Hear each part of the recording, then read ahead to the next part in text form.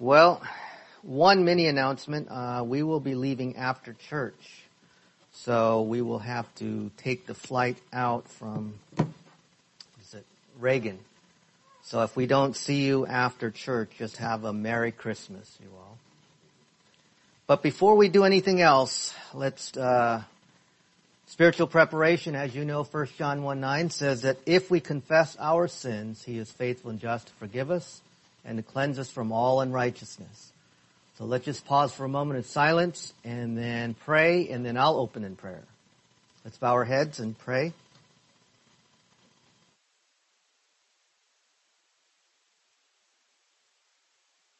Father, what a privilege it is to be able to assemble together with the believers in Christ. We know that we're here to celebrate the birth of Christ, the incarnation, the Emmanuel, God with us. We are grateful for that supreme gift that trumps all gifts. It was wrapped in a manger, or was born in a manger. We'll never forget that time, Father, when your Son was birthed, that we might have life to those who would simply believe in Him for it. Thank you, Father, for hearing us, and we ask this in Christ's name. Amen. Call to worship this morning is taken from Psalms 96.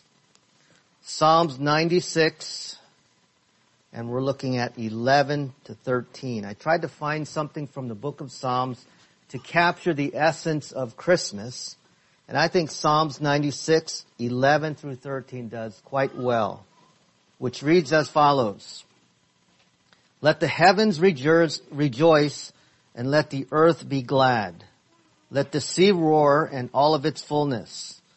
Let the field be joyful and all that is in it. Then all the trees of the woods will rejoice before the Lord. For He is coming to judge the earth. He shall judge the world with righteousness, and the peoples with His truth. It's phenomenal what the psalmist wrote here. Now I'd like to invite Secretary Bill to come up so that we can lift our voices to God. Excellent singing. Thank you. The Bible says, for God so loved the world that He gave His only begotten Son, that whoever believes in Him should not perish but have everlasting life. For God did not send His Son into the world to condemn the world, but that the world through Him might be saved. He who believes in Him is not condemned. He who does not believe is condemned already, because he has not believed in the name of the only begotten Son of God. But as many as received Him, to them He gave the right to become children of God, to those who believe in His name.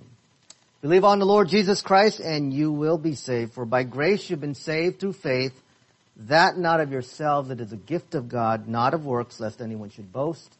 Therefore we conclude that a man is justified by faith apart from the deeds of the law. Ladies and gentlemen, if you heard those verses and if you paid close attention, that truly is the essence of Christmas. To believe on the Lord Jesus Christ and you will be saved.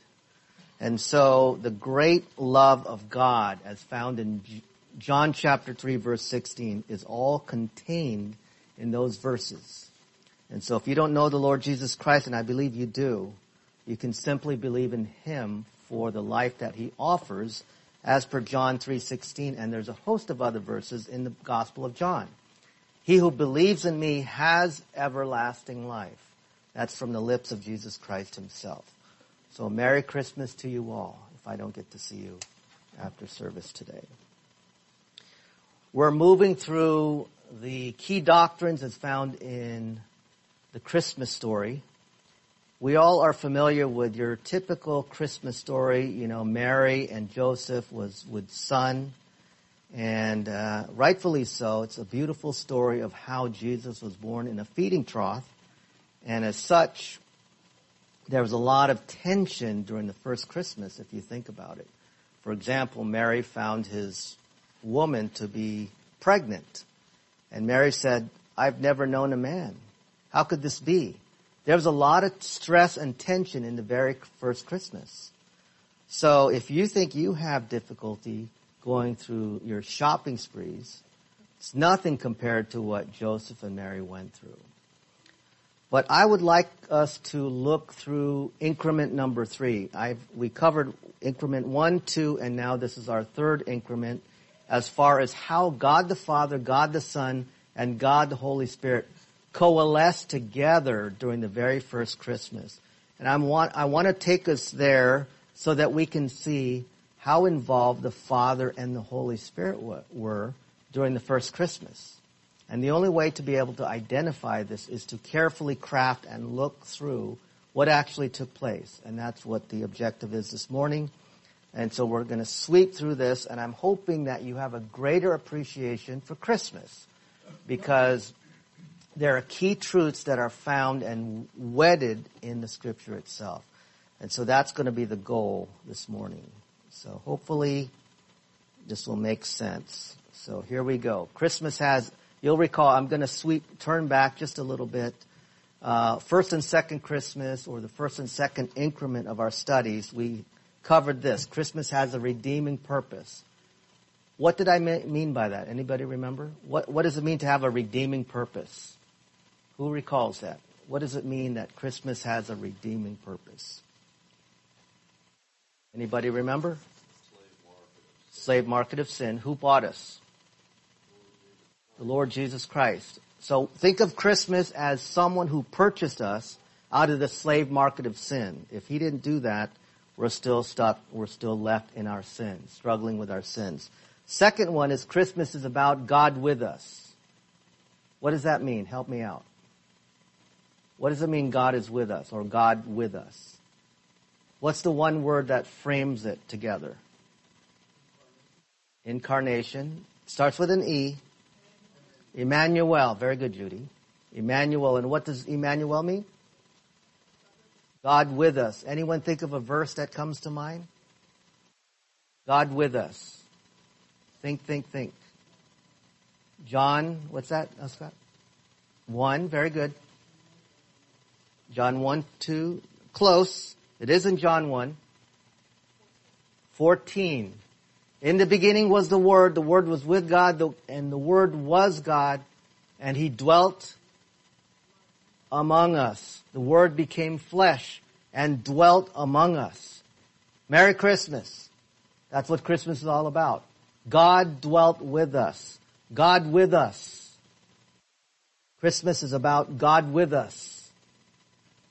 From up here, down here. God with us. Third one. Christmas is about identification with humanity. What did I say about that? Identification with humanity.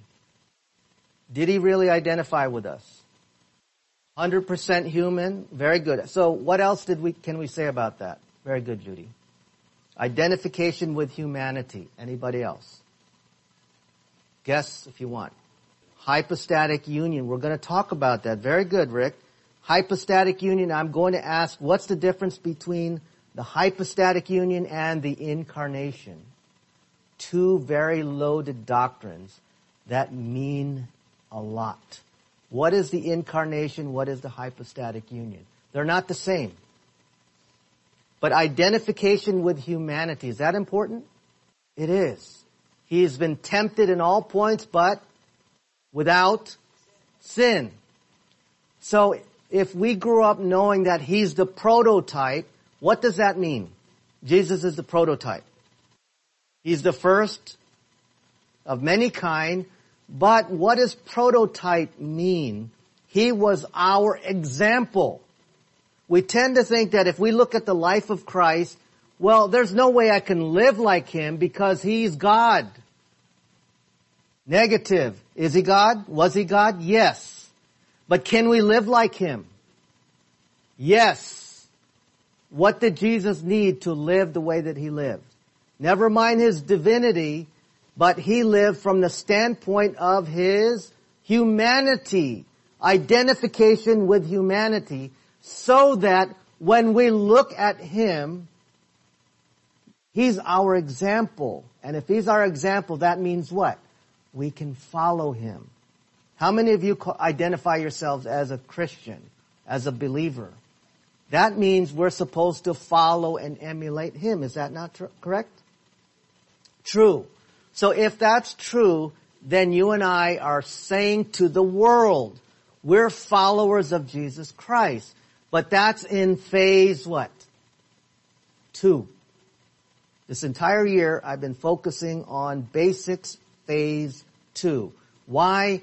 Like I said from the very beginning, we tend to think that phase 1, well, not me, but Dwight Pentecost from the opening of our series, he said that the problem in most churches today is there's a tendency to blur what it means to be a Christian versus one who is living as a disciple.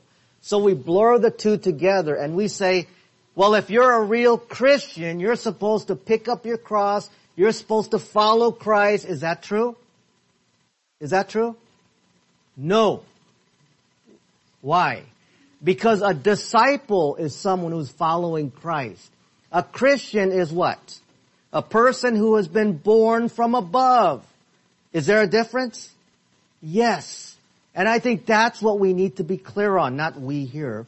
But in general, we need to be clear on what it takes to be a Christian versus a follower of Jesus Christ. What does it take to be a Christian? Help me out. How long does it take to be a Christian? A millisecond. Believe on the Lord Jesus Christ and you will be saved. A Christian is someone who is properly aligned to Jesus Christ. Dr. Schaefer taught this. A disciple is someone who is properly aligned to God the Holy Spirit. You see the difference? One who is properly aligned to God the Holy Spirit has horsepower. Horsepower meaning what? Enablement, empowerment. Walk by means of the Spirit and you will not what? Fulfill the lust of the flesh. Is that a Christian? No, that's someone who's walking. Someone who's abiding. That's phase 2. That's why the Bible teaching churches are focused on phase 1, phase 2, and what's the third one? Phase 3. If you're not familiar with that, that's okay. Come to National Capital. And you will learn what those 3 are.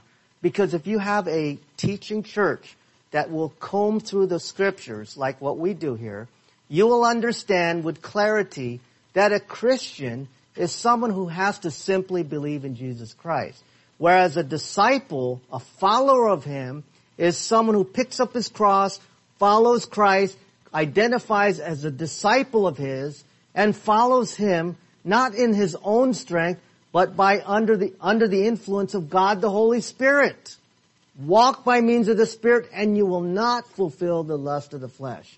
The same power that raised Jesus from the dead is available to you to give you horsepower or power to your mortal bodies. How many times have people said, it's so hard to be a Christian? No, it isn't. It's impossible to be a Christian. It's impossible to live the spiritual life in your own strength. We have to walk by His enablement. I need to leave so that I can send you a comforter, a helper, a tutor, a teacher. Once you make those distinctions, now you see that phase 2 is simply about tapping into that power that comes from God's Word and God the Holy Spirit.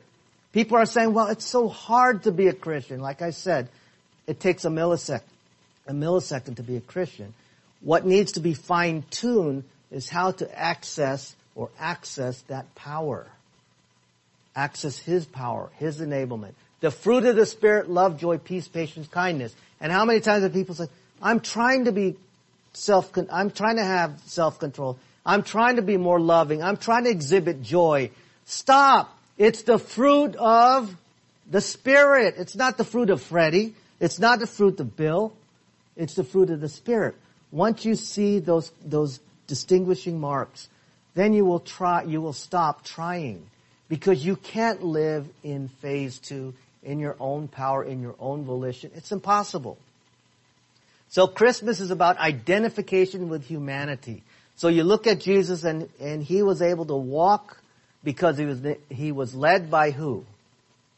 The Spirit of God. Matthew 4 details that. Matthew 4, and He was able to parry the assaults and the temptations of Satan himself with what? The Word of God. It is written. Well, doesn't it say this? Yes, it is written. Jesus slammed the devil with the Word of God. He didn't say, I'm going to use my divine power and zap you away. Why? Because he knew that the world, many years later, 2023, 2024, would see how he lives his life, how he lived his life. And so he set up the example for us so that we could live victoriously. Yes, victoriously, meaning successfully. Some churches teach victoriously as there's an experience. It's much more than experience. You can have an experience with God when you have this, when you're comfortable with this, the Word of God, coupled with God the Holy Spirit and anchored in Him. Anchored in Him. So once you have that horsepower, which is God the Holy Spirit, coupled with this, the Bible, and you apply the Bible to life, it works, man. It really, really works. But if we're so focused on, oh, I'm trying to be a Christian, if people at church know that I struggle with this, then they might question my salvation. No. Have you believed in the Lord Jesus Christ for everlasting life? Well, then you're saved, you're a Christian. That's already settled the moment you believed in Him. Now, following Him is contingent upon your volition, acquiescing and responding to the Word of God, coupled with the Comforter, the Helper, namely God, the Holy Spirit. If you understand that dynamic, you can have a successful spiritual life. Notice how I'm using spiritual life, because for me, the spiritual life and the Christian life are separate. They're related, but they really are separate. The Christian life is contingent upon being properly adjusted to the person of Christ. Merry Christmas! That's the reason why we're celebrating, because Emmanuel, God with us, has a redeeming purpose about God with us, identification with humanity, and Christmas is an example for believers, the last one. An example for us, for you, for me, for the believers, not the unbelievers, the believers in Christ. Let's move on. So now the question, what's the difference between the incarnation and hypostatic union? We talked about this last week, briefly. Very good. So, the hypostatic union is the converging of the two natures into one. Right? The incarnation, remember what I said last week? He's going into a car. Think of it like this. He goes into a car and travels to the nation. Like that? God comes into a car and goes to the nation of USA. Incarnation. He comes into the world, leaves heaven, goes into the car, and travels into the nation. Whereas the hypostatic union, the word union, talks about the converging of two natures, really. So let's look at it, and here's what I have here for you. The incarnation is not to be confused with the hypostatic union. And so when you think of the definition, incarnation refers to the belief or doctrine that the eternal Son of God took on human flesh in the person of Jesus Christ. Does that make sense? It emphasizes the act of God becoming man while maintaining His divine nature. He was 100% God, 100% man. That's the incarnation right there. But the hypostatic union, so the key aspect of incarnation is that God became fully man, fully human. He was 100% God, but the incarnation also takes on the flesh. 100% God, but takes on man, the humanity of. That's where He was born without a sin nature through the help of Mary. Not Joseph. He was born of a virgin. Hypostatic union, on the other hand, is a specific feature of the incarnation. It refers to the union of the divine and human natures in the one person of Christ. In this union, Jesus is fully God and fully man. So the key aspect here is it focuses on the union of the divine and human natures. Those two converge and they become one. This is why you'll sometimes, or most of the time, hear that God is 100% God and 100% man. They came together in the person of Christ during the very first Christmas, 2,000 years ago, combining the two, 100% God, 100% man. Hypostatic union talks about the two natures becoming one. The incarnation, God becoming human. The act of becoming, God becoming man while maintaining his divine nature. So there's a subtle nuance there, but they are distinct. The union just talks about the two natures coming together. Moving on, we saw that the Father establishes the standard of righteousness, warning against sin. For example, in Ezekiel 18:4. Bill, you have your Bible. If you all have your Bible, I love hearing the rustling of pages. Turn to Ezekiel 18:4. Let's look at that, and as Bill can read that for us. Ezekiel 18:4 is the passage. Ezekiel 18:4, and when you're all there, are you all there? And you can look for the Bible. Don't worry, we don't rush here. If you're not familiar with where the book is, you can use the table of contents. It's okay with us here. Ezekiel 18:4. Are we all there? Ezekiel 18:4. Bill? So there the Father establishes the standard of righteousness. Listen closely. Behold, all souls are mine. The soul of the Father as well as the soul of the Son is who? Mine. What else does it say? The soul who sins shall die.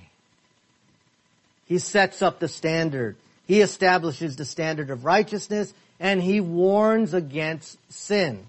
The soul who sins shall die. Is that pretty clear? You don't have to go into the Hebrew or Greek to understand what this means. The soul who sins shall die. But because of the Christmas story, Emmanuel, God made it possible for us who sin to live. That's fantastic if you ask me. All you have to do is embrace or believe really in Jesus Christ. Anybody here perfect yet? Callie, are you perfect? No? You sure? You have a perfect smile. Positionally, that's correct. That's a very good observation. What does it mean to be positionally perfect?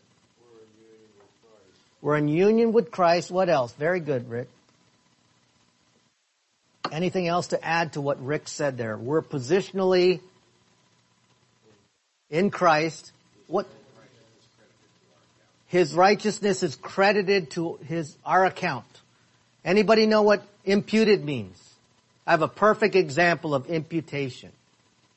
Our daughter right here, Emily, raise your hand, Emily. She's going to a nursing program. If she says, Dad, I'm short $100. Could you wire me some money? I'll say, no, talk to your mom. So mom now has to sit there and say, okay, she's going to go to her account and impute $100 into her account. So she takes from our account and credits or imputes $100 into our daughter's account. Doctrine of imputation right there. We credit something that she did not have into her account so that what? Now she can go buy something to eat. She has money in her account. That's doctrine of imputation. Okay? Now the Son, Jesus, intervenes to provide redemption and salvation from the consequences of sin. Let's turn to 1 Timothy chapter 2. Now we're sweeping to the New Testament. It's okay if you can't find it yet. We've got time. 1 Timothy chapter 2, Bill. 1 Timothy 2, 5 through 6. 1 Timothy chapter 2, 5 through 6. What did Paul say here? This is dense. Listen to that. What did Paul just say here to Timothy? 5 and 6. And I put here, the Son, Jesus, intervenes to provide redemption and salvation from the consequences of sin. Listen to that. Now in 5 and 6, anybody have some 2 cents on this? What is Paul saying here in 5 and 6? Let me read it for the recording. For there is one God and one mediator between God and men, the man who? Christ Jesus, who gave himself a ransom for all to be testified in due time. All means all in Greek, means everything. All people. Jesus Christ gave himself a ransom to the Father for all people, one mediator between God and man. Who mediated for us? Jesus Christ. You don't have to be perfect. As Rick said earlier, if we place our faith in Jesus Christ, we're positionally perfect in Him. His righteousness has been imputed to us at the moment of faith alone in Jesus Christ alone. Man, talk about getting ready for Christmas. I'm hoping you can see that Christmas is really much more than a baby in a manger. We've been redeemed, folks. We've been purchased, and we have a mediator between God and man, and that man is Jesus Christ. That means every time we fail, He's there saying, Father, she's one of us. He's one of ours. He's a part of the family of God. He has been adopted into the family. She has been adopted into the family. But look at all the sins. Don't worry about the sins, Father. I took care of that. I took care of that. I'm the mediator. Remember? Merry Christmas. Merry Christmas. How about the Holy Spirit? Bill, one last time. John 16:8. John chapter 16, verse 8. Let's take a look at that. Matthew, Mark, Luke, John 16, verse 8. It's not a long verse at all, but listen to this. You'll hear the pages. That's great. All right, John 16:8, please, Bill. When who comes? The Spirit of God. Listen to that. And when He has come, He will convict the world of sin, of righteousness, and of judgment. This is referring to the Helper in verse 7. I tell you the truth. If I don't go away, the Helper will not come to you. But if I depart, Jesus speaking, I will send Him to you. So He needs to leave so that the Holy Spirit can come. But what does it mean that the Holy Spirit will convict the world of sin, righteousness, and of judgment? We looked at this, I think, increment 2. Listen to what it says in context. When He has come, He will convict the world of sin, of righteousness, and of judgment. Verse 9, here He now is going to expand. Of sin, because they do not what? They do not believe in Me. They do not believe in Me. That's the sin. The problem today is people do not believe in Him. But the Holy Spirit comes so that He can convict people of sin, of unbelief. Because they do not believe in Me. Of righteousness, because I go to the Father. What's that called? The ascension. The ascension of Christ. Because I go to the Father, and He's seated now in the right hand, and you see Me no more. Of judgment, because the ruler of this world is judged. Who's the ruler of this world? Satan. He's been judged. So the Holy Spirit has got a lot of work to do. And He's been working post-ascension of Christ. Belief, righteousness, judgment. There's a number of things that He's working on ever since Jesus Christ departed and is seated at the right hand of the Father. He's doing that today, but we're also instruments of that help. How? When we share, when we sit down with our friends, our family, and just say, by the way, you're getting ready for Christmas. Can I share something with you? Do you know the origin of Christmas evolves around Jesus Christ? It's not Santa and the reindeers. Nothing wrong with Santa and the reindeers. I think that's fun to, especially if you have kids. But the true essence of Christmas is about the gift. Not a gift, but the gift. The gift, Jesus Christ. Jesus Christ. The Holy Spirit convicts individuals of sin. The Son intervenes to provide redemption and salvation from the consequences of sin. The Father is the one who establishes the standard of righteousness, warning against sin. He who sins dies. So the Father must be pleased. Somehow the wrath needs to be appeased, and Jesus Christ appeased the wrath of God. He is the propitiation, 1 John 2:2. Not just for us, but of the world. The world doesn't have to change their hair, doesn't have to change their lifestyle. They have to change their orientation to Jesus Christ. Once they change their orientation to Jesus Christ, now they have access to the horsepower. So that now they can live in a way that would be consistent with the Word of God. We're trying to convert people to turn or burn. That's not the way to do it. Believe in Jesus. Once they are properly aligned to Jesus, they have access to God, the Holy Spirit. They have access to God, the Word of God. Those two forces. The Word of God is alive and powerful, sharper than what? Any two-edged sword.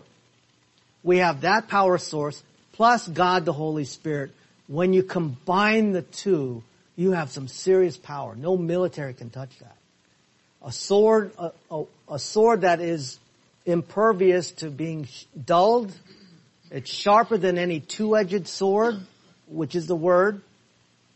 And God, the Holy Spirit, who really in essence is God. God Himself, who raised Jesus from the dead, according to Romans 8. The same power that raised Jesus from the dead. What kind of power is that? Is that supreme power? To raise Jesus on the third day? Now notice the three. Destroy this soma, and in 3 days I will raise it up. Who said that? Jesus Christ. But when you look through Scripture, it was God the Holy Spirit who raised Jesus from the dead. And yet Jesus said in John 2, you destroy this body, 3 days, I will raise it up. And also the Father, the triune Godhead working in sync to provide you and me and the world a Christmas like never before. But guess what, ladies and gentlemen? It's our task, our job to get the word out there. Because if we're just going to sit down and do nothing, they're going to spend eternity apart from God in the lake of fire, according to Scripture. So our job is to get the word out there. Not to change their life, but to invite them to have life. I came that they might have life and life more abundantly. You all know this. So what are we waiting for? Let's get the word out there. He establishes the standard of righteousness. Who does? Not the White House, not the state, not the city. God's house. God the Father, Jesus Christ intervenes. The Holy Spirit convicts. So if we point the Word of God to the person that we love, the person that we know and care for, the Word of God comes to life. It penetrates and it becomes a seed planted in their soul. You don't have to make sure that they convert or believe on the spot. Why not just plant the seed? One will water, one will plant, one will water. Who gives the increase? God does. 1 Corinthians 3. So moving forward. The following doctrines that we're going to see now emphasize the divine aspects of incarnation and highlight the close involvement of the Father, the Son, and the Holy Spirit in the very first Christmas. While the focus tends to be primarily on the birth of Christ, and rightfully so, acknowledging these overlooked doctrines can deepen our understanding of the significance of Christmas. Now, when I say doctrines, I'm basically saying the teachings that are found in the Word of God. So it's not a mystical or magical word. I'm talking about the principles and the teachings that come from the Scriptures themselves, okay? So let's move on. This is increment number 3 of doctrines at the very core of Christmas involving the triune Godhead. Not just the Son. It's just not a baby in a manger. It involves the Father and God the Holy Spirit so that we can appreciate who He is and what He has accomplished. So for starters, the triune Godhead's involvement, the incarnation involves the entire Trinity. When I use the word Trinity, it's loaded. And I'm basically saying the Father, the Son, and the Holy Spirit. It was the plan and involvement of the three. So it's not just the birth of Christ, it's the display of the Trinity's plan and involvement. Father, Son, and Holy Spirit. And hopefully you'll see that as we move forward. So the Trinity's involvement each step of the way. The Father's presence and proclamation at Jesus' birth. The presence of the Father is implied as God sent His Son into the world. The angels proclaimed the good news to the shepherds, pronouncing the Father's joy and peace on earth through the birth of Jesus. So for that, I'd like us to go to Luke chapter 10, and I'm going to give Bill a rest here so he doesn't. Luke chapter 2, 10 through 11. Matthew, Mark, Luke, John. So Luke 2, right before the book of John. 10 through 11 says the following. For there is born to you this day in the city of David, or David, a Savior, who is Christ the Lord. And this will be the sign to you. You will find a babe wrapped in swaddling cloths lying in a manger. So what's the sign? We've heard this before. What is the sign here in Luke 2, 10 through 11? Anybody remember? What is the sign contained in verse 12? This will be the sign to you. You will find a babe wrapped in swaddling cloths lying in a feeding trough or a manger. What is the star? Is that what we read? Well, okay. Shekinah glory. Okay. Remember the rule in hermeneutics. See what's there and see what's not there. But that is an element of truth as well, the star. But I want you to see what's in verse 12. What are we seeing? Anne? Huh? Death? Okay, death clothes. That's true. The swaddling cloths, the baby was wrapped in death clothes, right? But what else is contained here in verse 12? How many signs are there? The word Simeon, sign. We tend to think there's only one. I actually think there's more than one. Anybody see it? Brian? Okay, a location. And what does it say as a location, Brian? Town of David. Very good. This will be a sign to you. You will find a babe wrapped in swaddling cloths lying in a manger. Anything else? So location, city of David. Very good. But this will be the sign to you all. You will find a babe wrapped in swaddling cloths lying in a manger. So what I see here is the attire, and this is what Anne made reference to, the attire of the baby and the place. Place, and where's the place? Manger. In the manger. Feeding trough. Swaddling cloths in the manger. Two things here in verse 12. This will be the sign to you.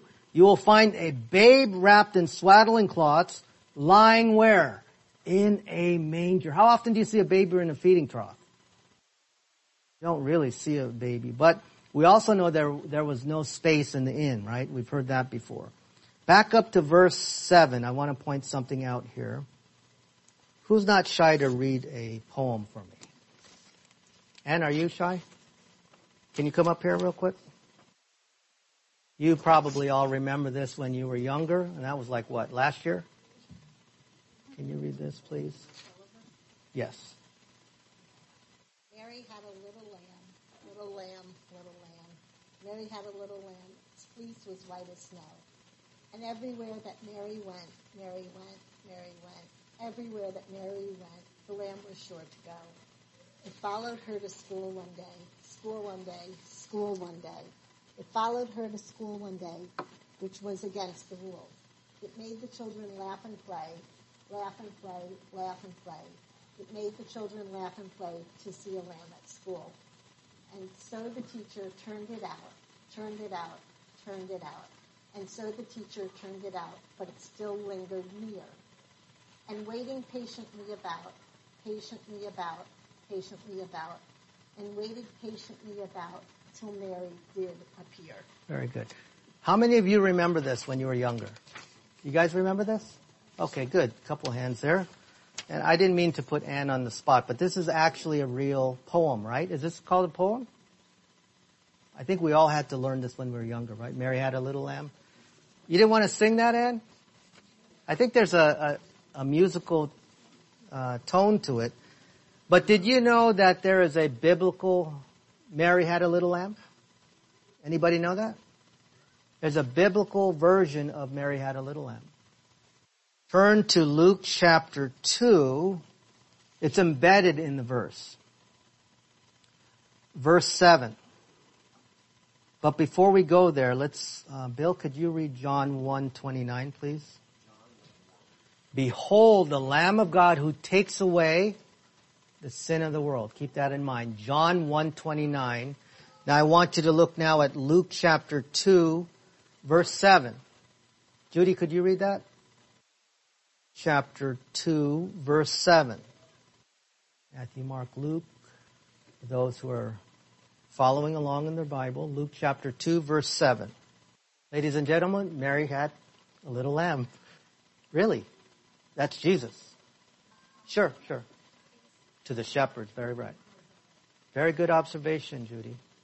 So I just wanted to include that because when you think of the poem that we've learned from school, there is a sense where Mary gave birth to a lamb who takes away the sin of the world. What's the difference between, well, we won't go into this, but the word is in the singular. He takes away the sin of the world, the barrier. So because of that, the world now has direct access to God through Jesus Christ, through the Lamb of God, Jesus. So Mary gave birth to Christ. That's Luke 2:10 through 11. The Father's presence and proclamation at Jesus' birth. Okay.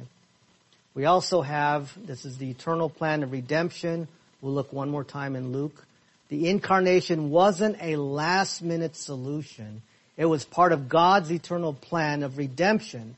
The Father sent the Son, and the Holy Spirit played a role in the conception of Jesus.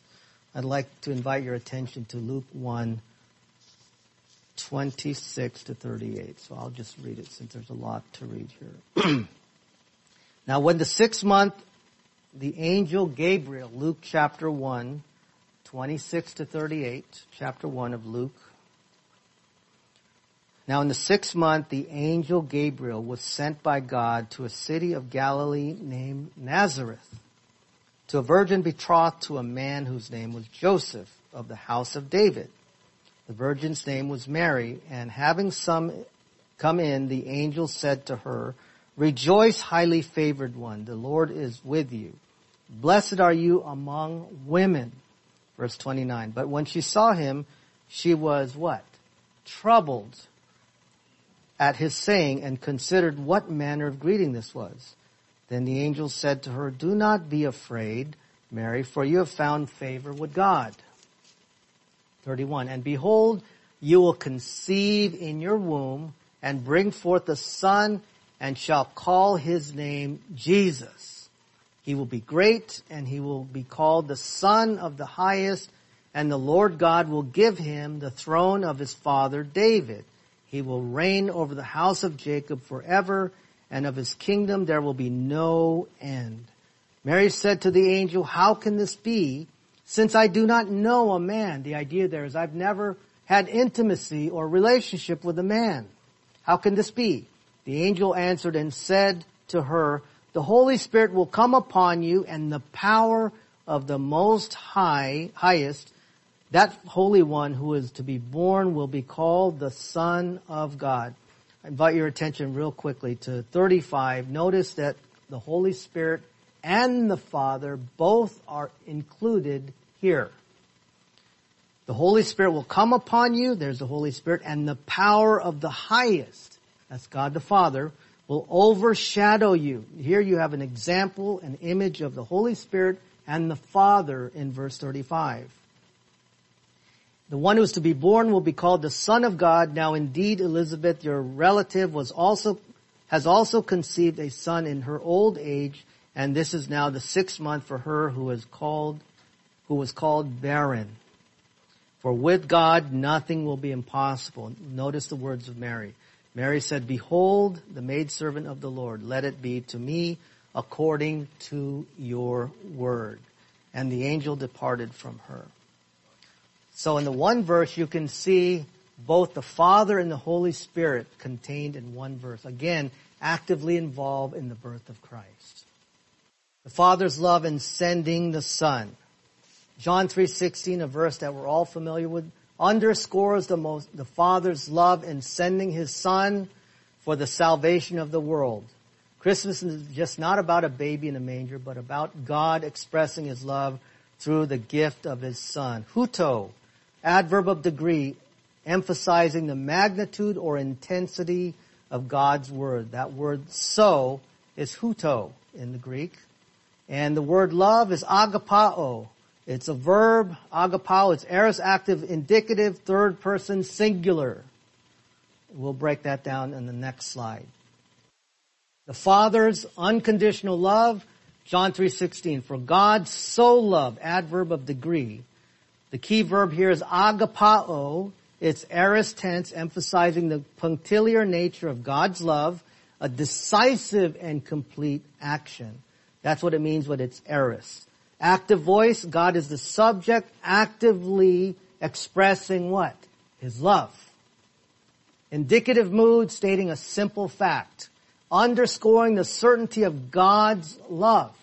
It's not imperative, it's not subjunctive, it's not a command, it's not potential, it's indicative. Third person singular. In the context of John 3:16, it refers to the grammatical person and number of the subject performing the action. So it's not she or it, it's he. Third person singular. Third person refers to God as the subject of the verb. It means that the action of loving is performed by God the Father, who is in the third person in the grammatical person's hierarchy. Singular indicates that the subject God is singular, not plural. It aligns with the understanding there's one God, and the action of loving is attributed to God the Father. Now, you might be saying, well, why are you telling me all this? I'm not here in school. And to be honest, can I just take a moment and say something before we move on? I've had some good professors at my seminary, and you'll probably notice I don't do this much. So this is probably one of the few times that I'll break something down, just like this. Because I've been taught, and I think it's a good advice, that I remember my professors, a few of them mentored me. We would have lunch from time to time. And some of them they're not of the belief that you have to do all this. I was told and I was advised, you don't have to go into all these details, just get them into the Bible. That's more important than breaking it down and parsing the verb and saying it's this and that and the other. We all grew up with teachers in the past who would do that. And I think there's a place for that, but I'll never forget one of my professors said, your job is to do this behind the scenes so that when you get up there and teach, you're giving them something to take home. Because if you sit there and you do this every week, they're going to be afraid and not even bother with their Bible. And you know what, folks? I think there's some truth to that. I don't want you to think that you can't do this on your own. Well, you might not be able to do what I'm doing here on your own, but you can certainly read your Bible. And that to me is more important than doing what I'm doing here. That's my responsibility. And Pastor Dan, would you agree with that? Read your Bible? I think there's more truth in that than anything else. The problem with most people today is they don't read their Bible. And I would rather you get into the Bible, the Word of God for 2024, and read it. There's a lot that can be found in the Bible.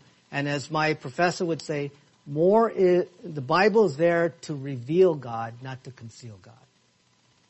So you should be able to take your English Bible, open it up, and read it carefully. And if you do, you'll be able to discover firsthand what God wants you to know under the direct influence of God, the Holy Spirit. I think there's truth to that. So now let me just show you why I have to do this from time to time to show you, okay? Not to razzle and dazzle you, but look at what I was able to come up with. This is what comes out when you parse the verb in John 3:16 and understand its grammatical elements, such as the tense, the voice, the mood, and the fact that it's third person singular. It provides a more nuanced understanding of John 3:16. How? Well, for example, the timing of God's love. The tense emphasizes God's act of love, and it was a single completed action in the past, and it helps clarify the temporal aspect of the action.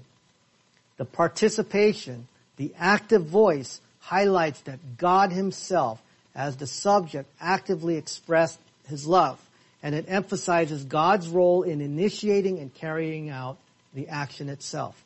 The factual assertion, the mood itself, the indicative mood, indicates that the statement is a straightforward declaration of fact. It asserts the reality of God's love for you, for me, and the world. God is the subject. Because it's third person singular, it reinforces the subject of the action as being from God. Presented as a singular entity, aligning with the understanding of God in Christian theology. So in bottom line, the parsing helps to convey not only what the verse is saying, but also how it is saying it.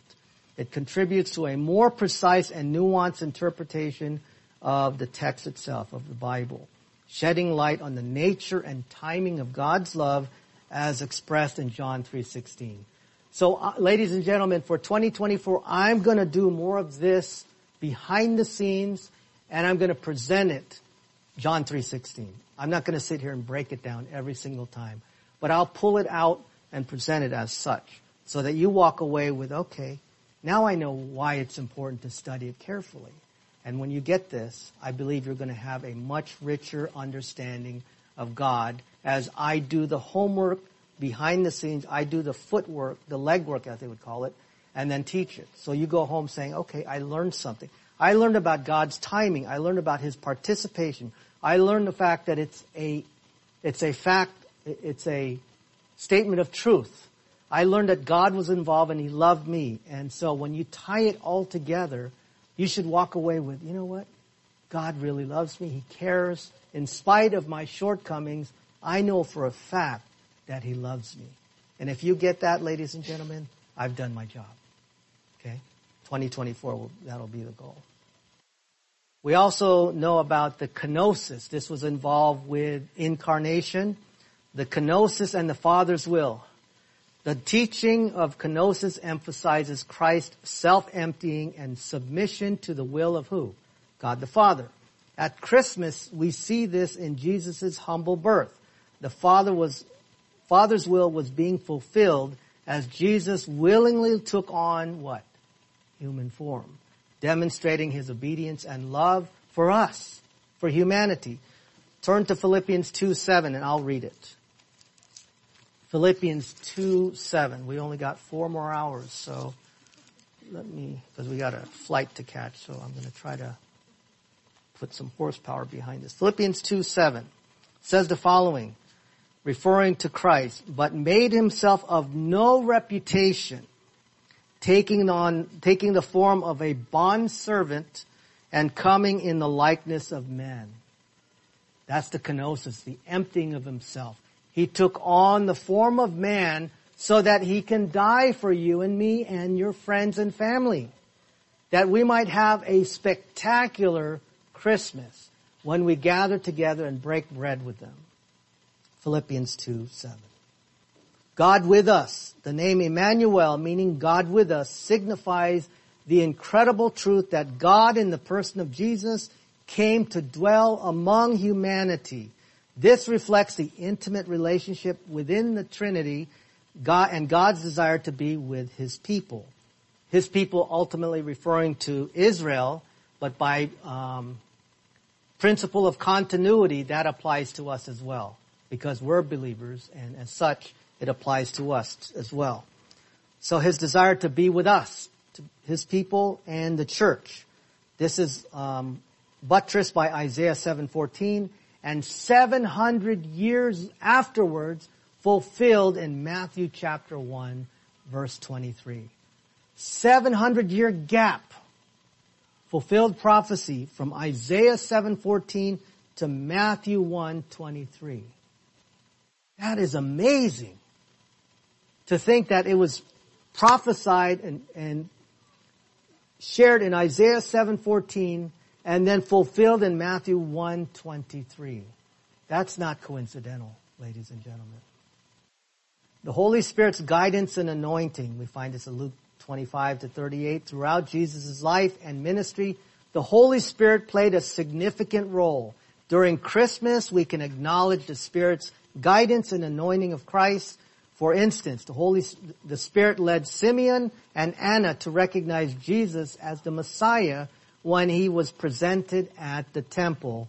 You find this in Luke 25-38. I would encourage you to look at that when you have an opportunity. Luke 25-38. Simeon and Anna. The active role of the Holy Spirit. The Holy Spirit played a crucial role in the conception of Jesus. Mary's conception was through the Holy Spirit, virgin birth, emphasizing the supernatural and divine nature of Christ. You all know that by one man's sin, all have sinned. And the reason why it was a virgin birth is so that Jesus would bypass the nature that would spill over through the lineage of man, which originally started with Adam. And so God in His brilliance allowed God the Holy Spirit to oversee the whole conception so that He would be without a nature that would be contaminated with sin. So that He could be the Lamb of God who takes away the sin of the world. Without blemish, without sin, without contamination. So that God the Father's wrath would be justified, would be appeased. Perfect sacrifice, the Lamb of God. Hebrews 4:15 and 2 Corinthians 5:21 buttresses that fact, the active role of the Holy Spirit. Third person of the Trinity. The submission within the Trinity itself. The incarnation demonstrates a beautiful picture of the submission of the unity within the Trinity. The Son willingly submits to the Father's will, and the Holy Spirit carries out the divine plan. You find this in 1 Corinthians 15:28, John 5:19, John 14:26, John 16:13-14. So, I would encourage you to look up those verses. If you have a phone, I would encourage you to snap it so that you can look at this on your own, or let me know before I leave and I'll get your email and I can send this to you because I know there's a lot of information. So, a couple more things and then we'll close. Incarnation as revelation. The incarnation is a profound revelation of God. In seeing Christ, we see the Father. John 14:9. Debbie, can you read John 14:9? I haven't picked on you today. John 14:9. How long have I been with you?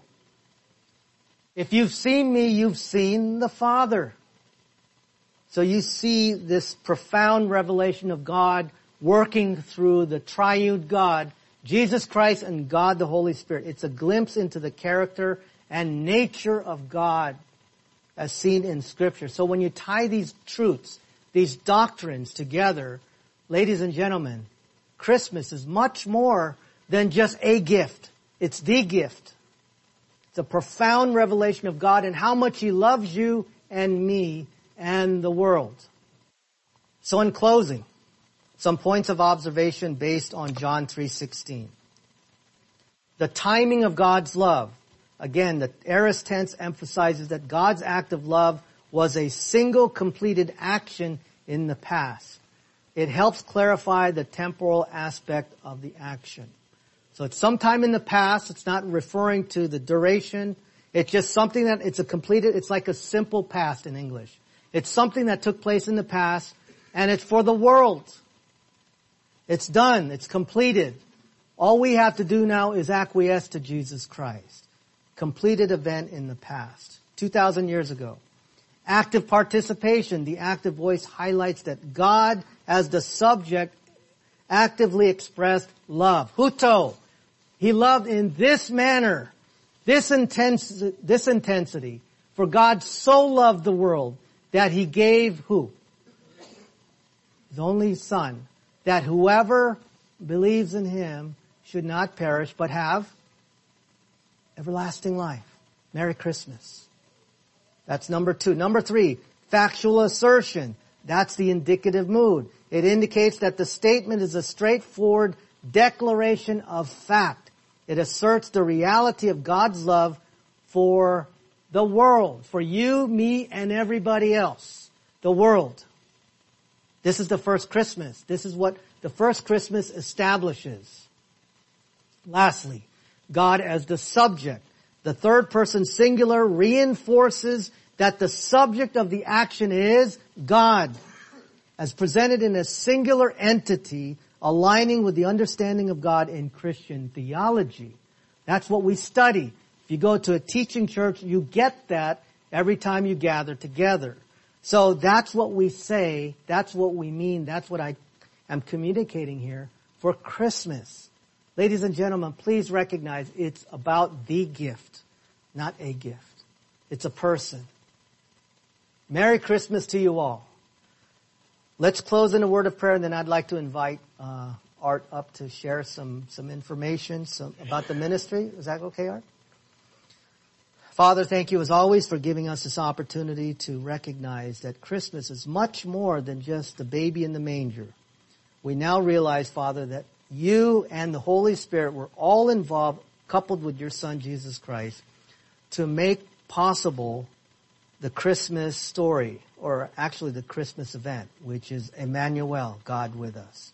We love you and we thank you for this opportunity to reflect on what you have accomplished on our behalf, that we might have life by believing in your Son, Jesus Christ, the Lamb of God who takes away the sin of the world, that we might have life everlasting.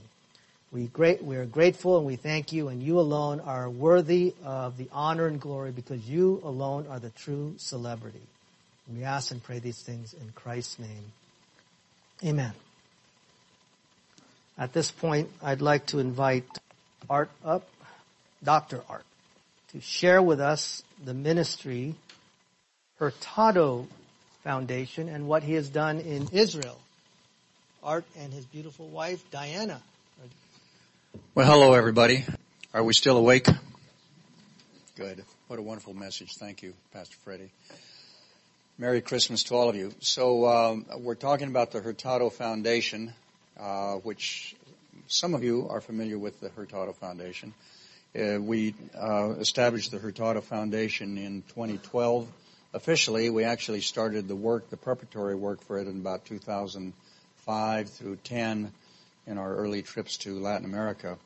But so we're going to just spend a few minutes because we're between you and your pre-Christmas Eve lunch, and we don't want to get trampled to death. So we'll get out of the way as quickly as we can here. So we were. What happens is every year we start off with our trips to the northern part of Latin America. That's the Caribbean islands, and then the northern countries like Colombia, Ecuador, Peru, and Venezuela, those countries. And then as the year progresses, then we move down to the southern countries and take in Bolivia, Chile, Uruguay, Paraguay, Argentina, Brazil, those representing the southern countries where we have relationships. And so on our way to Latin America this year in October, we decided as a family to take a side trip, a little small side trip to a nearby country called Israel, and take the family in for 10 days or 14 days. Maybe it was 3 weeks, I guess. About 3 weeks of a family outing for the personal family, because they're all aging, and we wanted to do that while they could still travel. And so I've asked Diana to speak to Israel, and to at least kind of lay open with you all what we did in Israel for a few minutes. and then I'll switch over to South America. Many of you have probably been to Israel, so you know the drill. What I will start out by simply saying is it wasn't the trip we planned, but it was the one God had for us. And it was a very unique trip. We went in on October the 4th, arrived October the 5th, and 2 days later, we arrived in Amman, Jordan. And went immediately to Petra, and then followed by Wadi Rum in the desert. And that's where we were, in a yurt, when the war broke out. So we were off internet, did not know that the war had broken out until we actually came out of the desert. Kind of like the Israelis. And so what occurred at that time, we were on our own private tour, not a large group tour, so we were given the choice about whether we were going to actually go in or not. We did make the decision as a group. This is a tough group. And we decided if we were going to get taken out, this was the place to go. And we said, no problem. And we proceeded to cross into Israel, I guess 2 days. It was the morning after the war started in Aqaba. And so there in that beautiful city, we crossed over and we made our way up all the way to the Golan Heights and then down the coast all the way back down to the southern borders. We could not go into most of the New Testament biblical sites. The Jordan River was, I think, probably our only site other than Jerusalem. We spent some time. So what I'll briefly tell you is we had a wonderful Israeli experiential time there. We found out what it was like to be an Israeli living in Israel during all of this type of stress. We got to experience on the Sea of Galilee the drones being sent in from Lebanon were right outside our balcony off the Sea of Galilee. We could see them, we could hear them in Tiberias. And we were right next to a Air Force base, and we could hear all of the high-performance aircraft.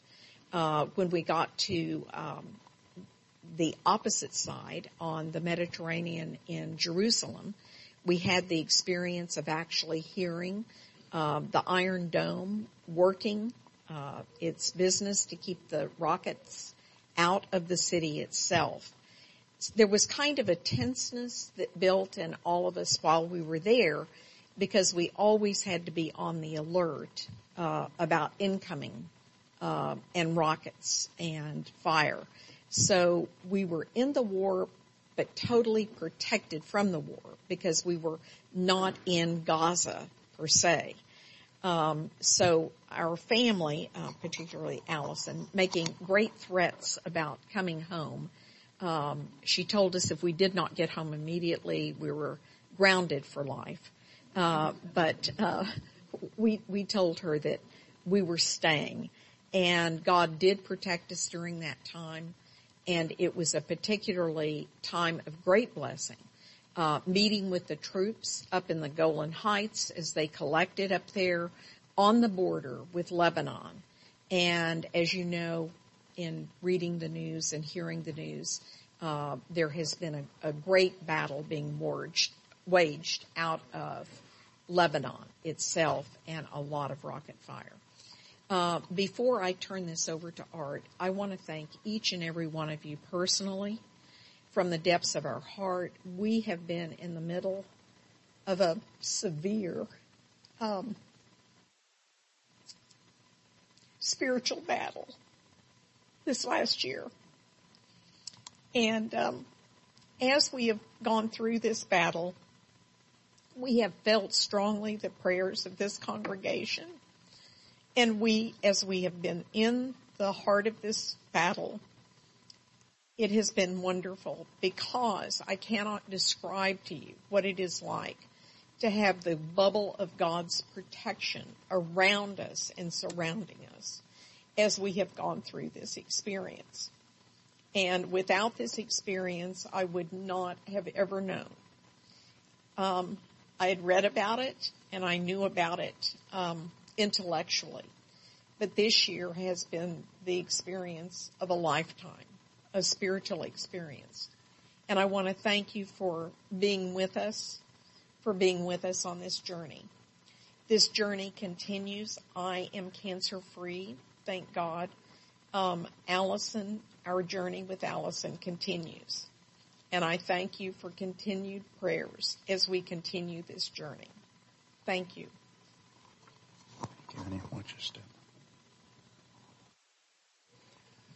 So that was our experience in Israel. We did get to spend time with troops, sharing from the Tanakh with them. We also visited a Christian church that was called a Christian a ministry church, in which they have adopted a style of theological teaching which is called the One Bible, where they don't teach the Old Testament and then the New Testament. They teach it as one Bible because the Israeli Jews are focused only on the Tanakh, the Old Testament, and we, like Christians, tend to focus on the New Testament. Our whole scripture today was the New Testament minus 2 verses, and so this whole ministry gets them to look at the complete work of God. It's a pretty powerful ministry, very doctrinal. It was a dispensationalist organization, and it's a large church in the middle of Jerusalem that we got to visit. Diana didn't talk about going up to the Druids up in Golan Heights that we were with as well, but that was a great experience working with them and helping them get funding together to set up food stations for the Israeli troops. So there were a lot of other little activities that we got to participate in, like ducking into bomb bunkers 3 times in 3 different cities, and watching the rockets actually, burst in the air, and that was a lot of fun. Wouldn't recommend it, but it's a lot of fun if you have to go through it. Anyway, switching over to South America, came back home, and after a week's rest, then packed up my one little roll-on bag and headed off to South America for about six weeks or so till into December.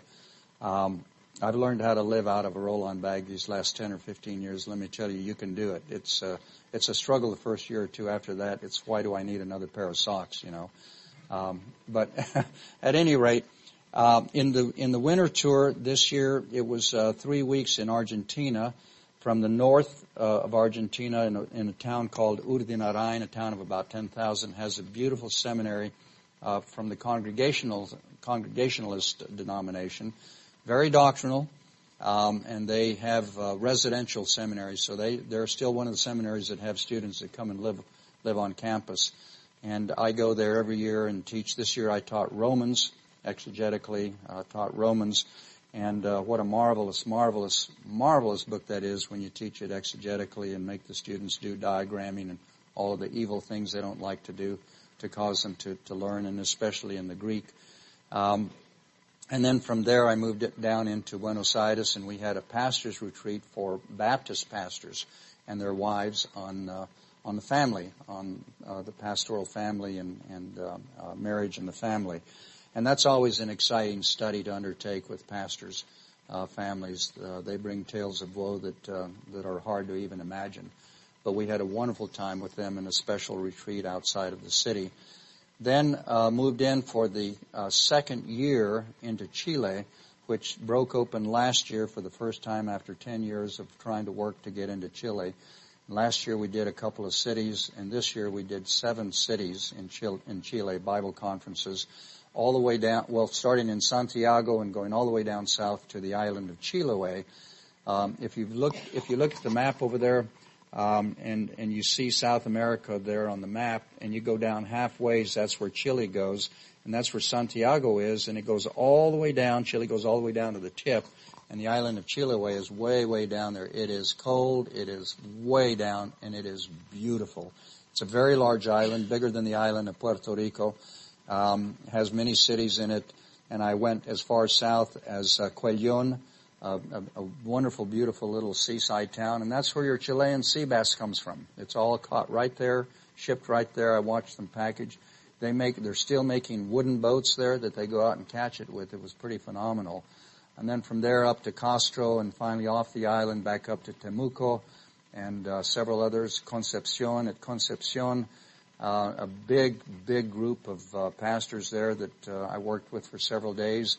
And then I was able to give the graduation speech at the Alliance Christian Missionary Seminary in Temuco, and we graduated 46 master's degree students in theology, and that's a pretty exciting thing to do, especially since they have to take my exegetical course in order to graduate.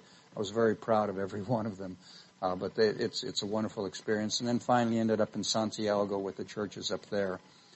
So it was a short tour in the south of South America this year because of our Israeli trip. Next year we start at the end of February and work through about 7 months of tours in Latin America with a whole new series of cities that have opened up in Colombia. Medellin, Cali, Cartagena, Barranquilla, Cucuta, Chinauta, and then Bogota itself. And one of the greatest mission fields that we have in Bogota is at a Pentecostal church of 50,000 members where we get to teach doctrine. I'm an invited professor there, and I teach exegetical books of the New Testament to them, including the Holy Spirit. It's always a riot to read their papers. Some of them are kind and some of them are pretty ugly because they have a hard time accepting that there's a different way to look at the Holy Spirit than the way they've been trained and taught to do it.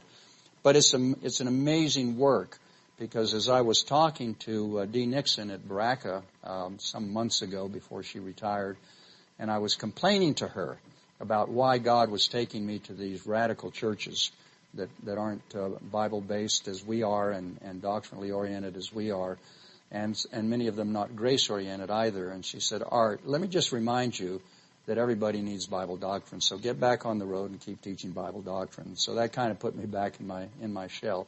So what are our concerns? What are our sharing of challenges that we bring to you in 2024? Number one, always, is that the Lord just open up hearts to Bible doctrine. That's the number one theme that we pray for so much, that He would just break down the barriers of resistance to learning Bible doctrine and learning and being grace-oriented and doctrinally oriented. Today we heard a wonderful message on John 3:16 about God's love, right? And it's such a powerful message, especially when you understand that it was God's impersonal love that gave us His Son. It wasn't His personal love. He couldn't love us. God cannot love us in our own original state. We are vile, evil, condemned people.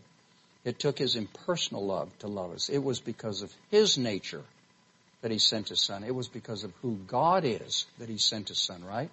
That's the beauty of that passage that Pastor Freddie was talking about today. And when we get the people in South America to understand the subtle truths between impersonal love and personal love, when we get them to understand that grace is nothing more than the righteousness of God, the justice of God, and the love of God in action, it radically changes their lives. They see why legalism, why emotionalism, the two pinnacles of religion, are entrapping them, are bogging them down. And when we're able to break through those barriers with them, it's amazing. So we watch pastors transform. We watch pastors come to us. We work with hundreds and hundreds and hundreds of pastors of many denominations and of many ethnic backgrounds, including indigenous people. And their lives are just radically transformed, and they will come and say, our association, I had one president of a large association, 441 pastors, come and say, we are radically changing how we are teaching our pastors to teach Bible doctrine. And they have adopted the entire set of theme books and all of the other materials that we give to them. And we have pastors now in there working with them on a weekly basis in courses, teaching them how to teach doctrine, teaching them how to negotiate Scripture, how to look at Scripture.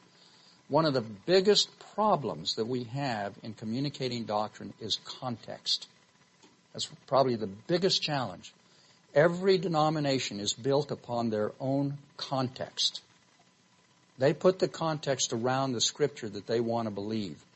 And it's what I call, come let us create God in our own image, as opposed to God creating us in His image. And so I talk about book number 67 of the Bible. And they're all like, well, there are not 67 books. There's only 66. No, there's 67. That 67th is the book you have written and how you have re-identified God, how you have changed Him into your image, how you want Him to conform to what you think is right in life, what you think is right in the world, what you think is right in government, what you think is right in politics, what you think is right in your personal relationships. That's your 67th book. Has nothing to do with Scripture as God has laid out His Word and as He has ordained it. And when pastors get a hold of that, it changes how they teach. It changes the movement of female pastors who resign and start looking for male pastors to come in. So we work with Pentecostals, we work with Assembly of God, we work with Baptists, we work with missionary groups, we work with congregational groups, we work with a whole host of groups, and we watch God change their lives. And it's amazing what He is doing. So we cherish your prayers. We cherish your prayers. And the second thing is, we cherish your prayers against the attack of Satan. Satan goes to work. He is already at work on 2024. Our plan is already scheduled out for 2024, and he's already at work, trying to destroy trips, trying to destroy plans, trying to take away this, trying to take away that. And he attacks us. He attacks us personally. He brings on illness. He brings on loss of voice. He brings on laryngitis. He brings on, you wouldn't believe the things that Satan does to thwart the Word of God. And so those two primary things we ask for your prayerful support, and we love the support that you do give to us. The Lord bless you all and have a very Merry Christmas. Bill, over to you.